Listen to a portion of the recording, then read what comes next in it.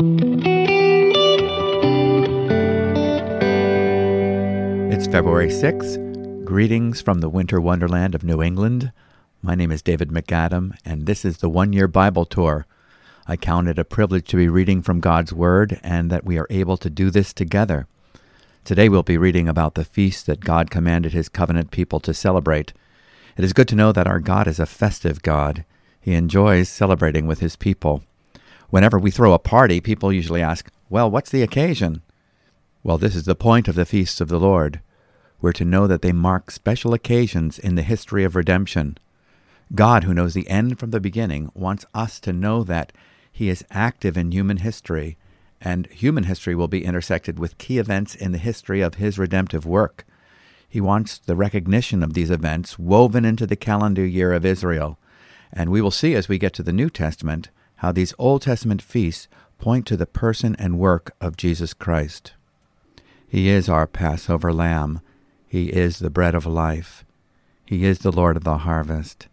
He is the Word made flesh who tabernacled among us, and He is the one who will return to tabernacle with us. So let's read from the book of Exodus, chapter 23, beginning with verse 14. 3 times in the year you shall keep a feast to me. You shall keep the feast of unleavened bread. As I commanded you, you shall eat unleavened bread for 7 days at the appointed time in the month of Abib. For in it you came out of Egypt. None of you shall appear before me empty-handed. You shall keep the feast of harvest, of the firstfruits of your labor, of what you sow in the field.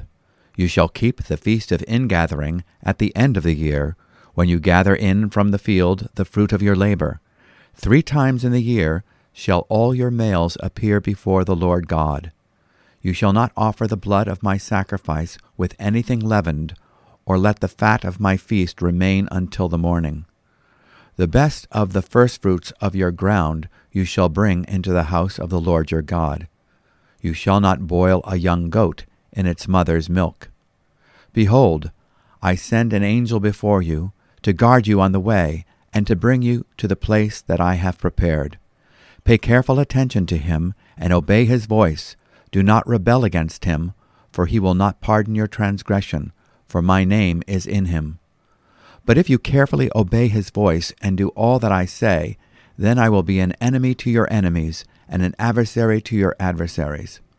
When my angel goes before you and brings you to the Amorites and the Hittites and the Perizzites and the Canaanites, the Hivites and the Jebusites, and I will blot them out. You shall not bow down to their gods, nor serve them, nor do as they do, but you shall utterly overthrow them and break their pillars in pieces. You shall serve the Lord your God, and he will bless your bread and your water, and I will take sickness away from among you. None shall miscarry or be barren in your land. I will fulfill the number of your days. I will send my terror before you, and will throw into confusion all the people against whom you shall come, and I will make all your enemies turn their backs to you. And I will send hornets before you, which shall drive out the Hivites, the Canaanites, and the Hittites from before you. I will not drive them out from before you in 1 year, lest the land become desolate, and the wild beasts multiply against you. Little by little I will drive them out from before you, until you have increased and possessed the land. And I will set your border from the Red Sea to the Sea of the Philistines, and from the wilderness to the Euphrates. For I will give the inhabitants of the land into your hand, and you shall drive them out before you. You shall make no covenant with them and their gods. They shall not dwell in your land, lest they make you sin against me. For if you serve their gods, it will surely be a snare to you. Chapter 24. Then he said to Moses, Come up to the Lord, you and Aaron, Nadab and Abihu, and 70 of the elders of Israel, and worship from afar. Moses alone shall come near to the Lord, but the others shall not come near, and the people shall not come up with him. Moses came and told the people all the words of the Lord and all the rules. And all the people answered with one voice and said, All the words that the Lord has spoken we will do. And Moses wrote down all the words of the Lord. He rose early in the morning and built an altar at the foot of the mountain, and 12 pillars, according to the 12 tribes of Israel. And he sent young men of the people of Israel, who offered burnt offerings and sacrificed peace offerings of oxen to the Lord. And Moses took half of the blood and put it in basins, and half of the blood he threw against the altar. Then he took the book of the covenant and read it in the hearing of the people. And they said, "All that the Lord has spoken we will do, and we will be obedient." And Moses took the blood and threw it on the people and said, "Behold the blood of the covenant that the Lord has made with you in accordance with all these words." Then Moses and Aaron, Nadab and Abihu, and 70 of the elders of Israel went up, and they saw the God of Israel. There was under his feet as it were a pavement of sapphire stone, like the very heaven for clearness. And he did not lay his hand on the chief men of the people of Israel. They beheld God, and ate, and drank. The Lord said to Moses, "Come up to me on the mountain and wait there, that I may give you the tablets of stone, with the law and the commandment, which I have written for their instruction." So Moses rose with his assistant Joshua, and Moses went up into the mountain of God. And he said to the elders, "Wait here for us until we return to you. And behold, Aaron and Hur are with you. Whoever has a dispute, let him go to them." Then Moses went up on the mountain, and the cloud covered the mountain. The glory of the Lord dwelt on Mount Sinai, and the cloud covered it 6 days. And on the 7th day he called Moses out of the midst of the cloud. Now the appearance of the glory of the Lord was like a devouring fire on the top of the mountain in the sight of the people of Israel. Moses entered the cloud and went up on the mountain. And Moses was on the mountain 40 days and 40 nights. Chapter 25. The Lord said to Moses, "Speak to the people of Israel, that they take from me a contribution. From every man whose heart moves him, you shall receive the contribution from me. And this is the contribution that you shall receive from them: gold, silver, and bronze, blue and purple and scarlet yarns, and fine twined linen, goat's hair, tanned ram skins, goat skins, acacia wood, oil for the lamps, spices for the anointing oil, and for the fragrant incense, onyx stones, and stones for setting, for the ephod and for the breastpiece. And let them make me a sanctuary, that I may dwell in their midst, exactly as I show you concerning the pattern of the tabernacle, and for all its furniture, so you shall make it. They shall make an ark of acacia wood. 2 cubits and a half shall be its length, 1 cubit and a half its breadth, and 1 cubit and a half its height. You shall overlay it with pure gold. Inside and outside shall you overlay it. And you shall make on it a molding of gold around it. You shall cast 4 rings of gold for it, and put them on its 4 feet, 2 rings on the one side of it, and 2 rings on the other side of it. You shall make poles of acacia wood, and overlay them with gold. And you shall put the poles into the rings on the sides of the ark, to carry the ark by them. The poles shall remain in the rings of the ark. They shall not be taken from it. And you shall put into the ark the testimony that I shall give you. You shall make a mercy seat of pure gold. 2 cubits and a half shall be its length, and 1 cubit and a half its breadth. And you shall make 2 cherubim of gold. Of hammered work you shall make them, on the 2 ends of the mercy seat. Make 1 cherub on the one end, and 1 cherub on the other end. Of one piece with the mercy seat shall you make the cherubim on its 2 ends. The cherubim shall spread out their wings above, overshadowing the mercy seat with their wings, their faces one to another. Toward the mercy seat shall the faces of the cherubim be. And you shall put the mercy seat on the top of the ark, and in the ark you shall put the testimony that I shall give you. There I will meet with you, and from above the mercy seat, from between the 2 cherubim that are on the ark of the testimony, I will speak with you about all that I will give you in commandment for the people of Israel. You shall make a table of acacia wood. 2 cubits shall be its length, 1 cubit its breadth, and 1 cubit and a half its height. You shall overlay it with pure gold, and make a molding of gold around it. And you shall make a rim around it 1 handbreadth wide, and a molding of gold around the rim. And you shall make for it 4 rings of gold, and fasten the rings to the 4 corners at its 4 legs. Close to the frame the rings shall lie, as holders for the poles to carry the table. You shall make the poles of acacia wood, and overlay them with gold, and the table shall be carried with ease. And you shall make its plates and dishes for incense, and its flagons and bowls with which to pour drink offerings. You shall make them of pure gold. And you shall set the bread of the presence on the table before me regularly. You shall make a lampstand of pure gold.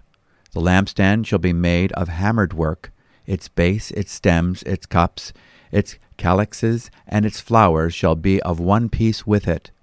And there shall be 6 branches going out of its sides, 3 branches of the lampstand out of one side of it, and 3 branches of the lampstand out of the other side of it. 3 cups made like almond blossoms, each with calyx and flower, on one branch, and 3 cups made like almond blossoms, each with calyx and flower, on the other branch. So for the 6 branches going out of the lampstand. And on the lampstand itself there shall be 4 cups made like almond blossoms, with their calyxes and flowers, and a calyx of one piece with it, under each pair of the 6 branches going out from the lampstand. Their calyxes and their branches shall be of one piece with it, the whole of it a single piece of hammered work of pure gold. You shall make 7 lamps for it, and the lamps shall be set up so as to give light on the space in front of it. Its tongs and their trays shall be of pure gold. It shall be made with all these utensils out of a talent of pure gold. And see that you make them after the pattern for them, which is being shown you on the mountain. In our Old Testament reading today, we are given a prophetic overview of the work of Christ, our Redeemer, in both the feasts and the tabernacle design. We will be learning more about this in future weeks. God commanded holidays as important community seasons of worship. The 3 seasonal harvests contained the 7 major feasts. All of these have great prophetic meaning in the history of redemption, not only commemorating his mighty acts in the redemption of Israel, but also picturing the ultimate redemption of the world through the acts of the Messiah. 3 times a year all the men were to appear before the Lord and celebrate God's redemptive history in Exodus chapter 23, verse 14. The first seasonal feast, unleavened bread, takes place in the early spring, in the months of Abib and Nisan. This feast was comprised of 3 feasts, commemorating the children of Israel being delivered from Egypt and the first fruit of the harvest. These events correspond with the first coming of the Messiah. Number 1, the Lord's Passover, Pesach, in Leviticus chapter 23, verse 5, beginning at twilight on the 14th day of the first month, the time of the crucifixion of Jesus Christ, the spotless Lamb of God, our Passover, in 1 Corinthians chapter 5, verse 7. Clean out the old leaven so that you may be a new lump, just as you are in fact unleavened, for Christ our Passover also has been sacrificed. Number 2, the Feast of the Unleavened Bread, Leviticus 23, verse 6. This begins on the 15th day of the first month. All leaven has been purged, that is, the corruption of sin has been put away through the substitutionary death of Christ, the last Adam, and unleavened bread is to be eaten in commemoration of the urgent and immediate need to take God's ordained escape route through repentance and faith in the bread of life. In John 14, verse 6, and John 6, verse 35, we are called to a life of consecration in which we keep the gospel feast. Therefore let us keep the festival, not with the old yeast, the yeast of malice and wickedness, but with bread without yeast, the bread of sincerity and truth, in 1 Corinthians chapter 5, verse 8. Number 3, there's the Feast of First Fruits, in Leviticus 23, verses 9 to 14. One sheaf, the first grain to appear from the barley harvest, is waved as a single representative of the harvest that will eventually be ingathered. It is accepted on your behalf. This is the day that Jesus rose from the dead as the representative of a new man made up of both Jew and Gentile. He is accepted on our behalf. God's wisdom has made him, Jesus Christ, to be for us our righteousness, sanctification, and redemption, in 1 Corinthians chapter 1, verse 30. And then there are the second seasonal feasts, the Feast of the Harvest, in Exodus 23, verse 16. So this is the fourth feast, the Feast of Weeks, Shavuot, Leviticus chapter 23, verses 15 to 22, also called the Feast of Pentecost. After the first sheaf is presented on behalf of all on the Feast of First Fruits, 7 weeks are counted off. On the 50th day after the Sabbath would be the 7th week after the resurrection and the day in which the Holy Spirit was given to bring the ingathering of the harvest, recorded in Acts 2. The 2 loaves speak of Jews and Gentiles, although still containing the leaven of sin, accepted in the sinless first fruit of the resurrection harvest, that is, in Christ. Then there is the third seasonal feast, the Feast of Ingathering at the end of the year, Exodus chapter 23, verse 16, the second half. And this is composed of the final 3. The fifth feast, the Feast of Trumpets, Rosh Hashanah, Leviticus 23, verses 23 to 25. This was held on the first day of the 7th month, whereas the events surrounding the first coming of the Messiah were celebrated in the spring feasts. These events surrounding Christ's second coming are celebrated in the autumn feasts. Christ's return will be with the sound of the trumpet that will signal for our gathering together unto him, in Matthew 24, verse 31, and 2 Thessalonians chapter 2, verse 1.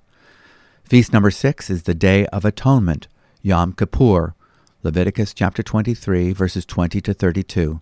This is the day when the people of Israel afflicted their souls with fasting, prayer, and confession of sin as their high priests made atonement on their behalf. Prophetically, a spirit of grace and supplication will be poured out on the house of David, and they will look on the one whom they have pierced. There will be great repentance and cleansing, in Zechariah chapter 12, verses 10 to chapter 13, verse 1. And the final feast, feast number 7, is the Feast of Tabernacles, Sukkot, Leviticus chapter 23, verses 33 to 44. This feast reminded the Israelites of God blessing them as they tabernacled in the wilderness. They could look forward to permanently abiding in his presence. This prophetically pictures the future kingdom that God has prepared when Christ returns and is received as King of Kings. Gentiles will celebrate the Feast of Tabernacles with the Israelites, and the tabernacle of God shall be with men. The rest of our Old Testament reading concerns the design for the tabernacle, and we will feature the meaning of this design in future episodes. Now let's read from the New Testament, chapter 24, verses 29 to 51. Jesus is continuing his discourse on the Mount of Olives. This is called the Olivet Discourse. And he speaks concerning the coming of the Son of Man, his second coming. Immediately after the tribulation of those days, the sun will be darkened, and the moon will not give its light, and the stars will fall from heaven, and the powers of the heavens will be shaken. Then will appear in heaven the sign of the Son of Man, and then all the tribes of the earth will mourn, and they shall see the Son of Man coming on the clouds of heaven with power and great glory. And he will send out his angels with a loud trumpet call, and they will gather his elect from the 4 winds, from one end of heaven to the other. From the fig tree learn its lesson. As soon as its branch becomes tender and puts out its leaves, you know that summer is near. So also, when you see all these things, you know that he is near, at the very gates. Truly I say to you, this generation will not pass away until all these things take place. Heaven and earth will pass away, but my words will not pass away. But concerning that day and hour no one knows, not even the angels of heaven, nor the Son, but the Father only. For as were the days of Noah, so will be the coming of the Son of Man. For as in those days before the flood, they were eating and drinking, marrying and giving in marriage, until the day when Noah entered the ark, and they were unaware until the flood came and swept them all away. So will be the coming of the Son of Man.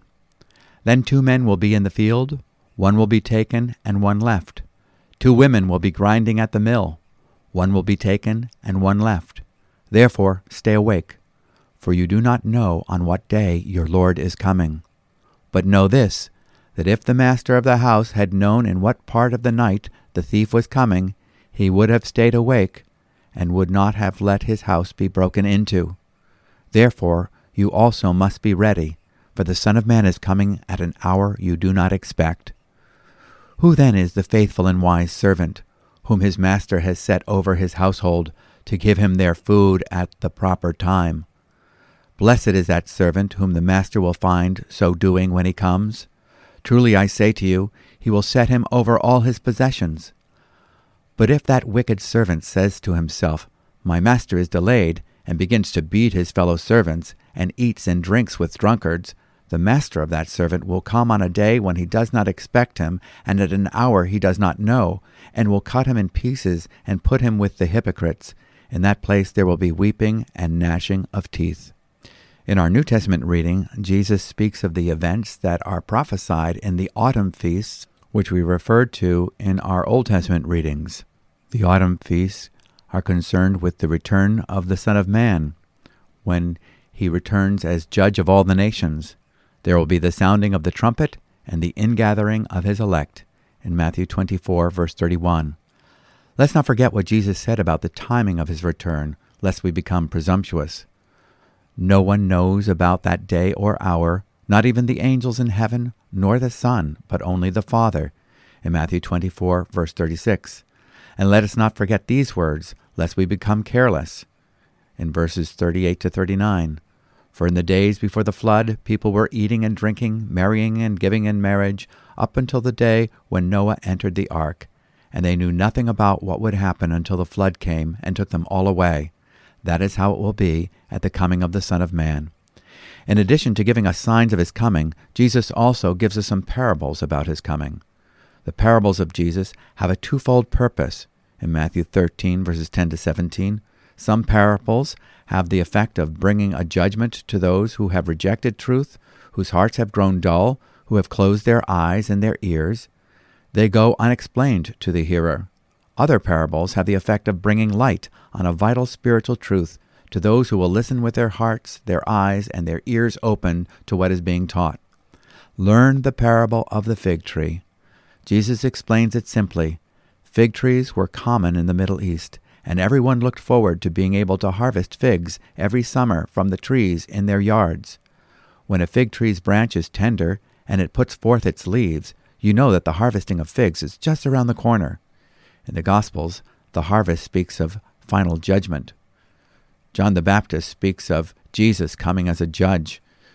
His winnowing fork is in his hand, and he will thoroughly clear his threshing floor, and he will gather his wheat into the barn, but he will burn up the chaff with unquenchable fire.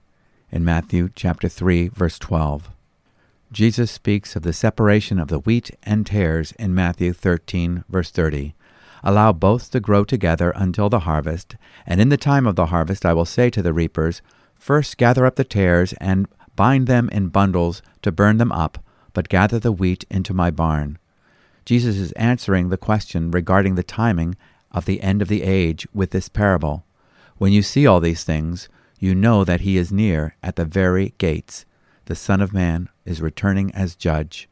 Just as the budding leaves are a sign of the imminent harvest of figs, so the generation that sees all these things should recognize that the end of the age, the final judgment, is at hand. What things? All these things. Number 1, the birth pangs. Number 2, the abomination of desolation, with the Antichrist standing in the holy place. Number 3, the flight of those who are in Judea to the mountains. Number 4, the disturbances in the heavens and the earth. In Matthew 24:34, truly I say to you, this generation will not pass away until all these things take place. Which generation? This generation that sees all these things. Recognize at the end of the age, the judgments at the return of Christ is imminent.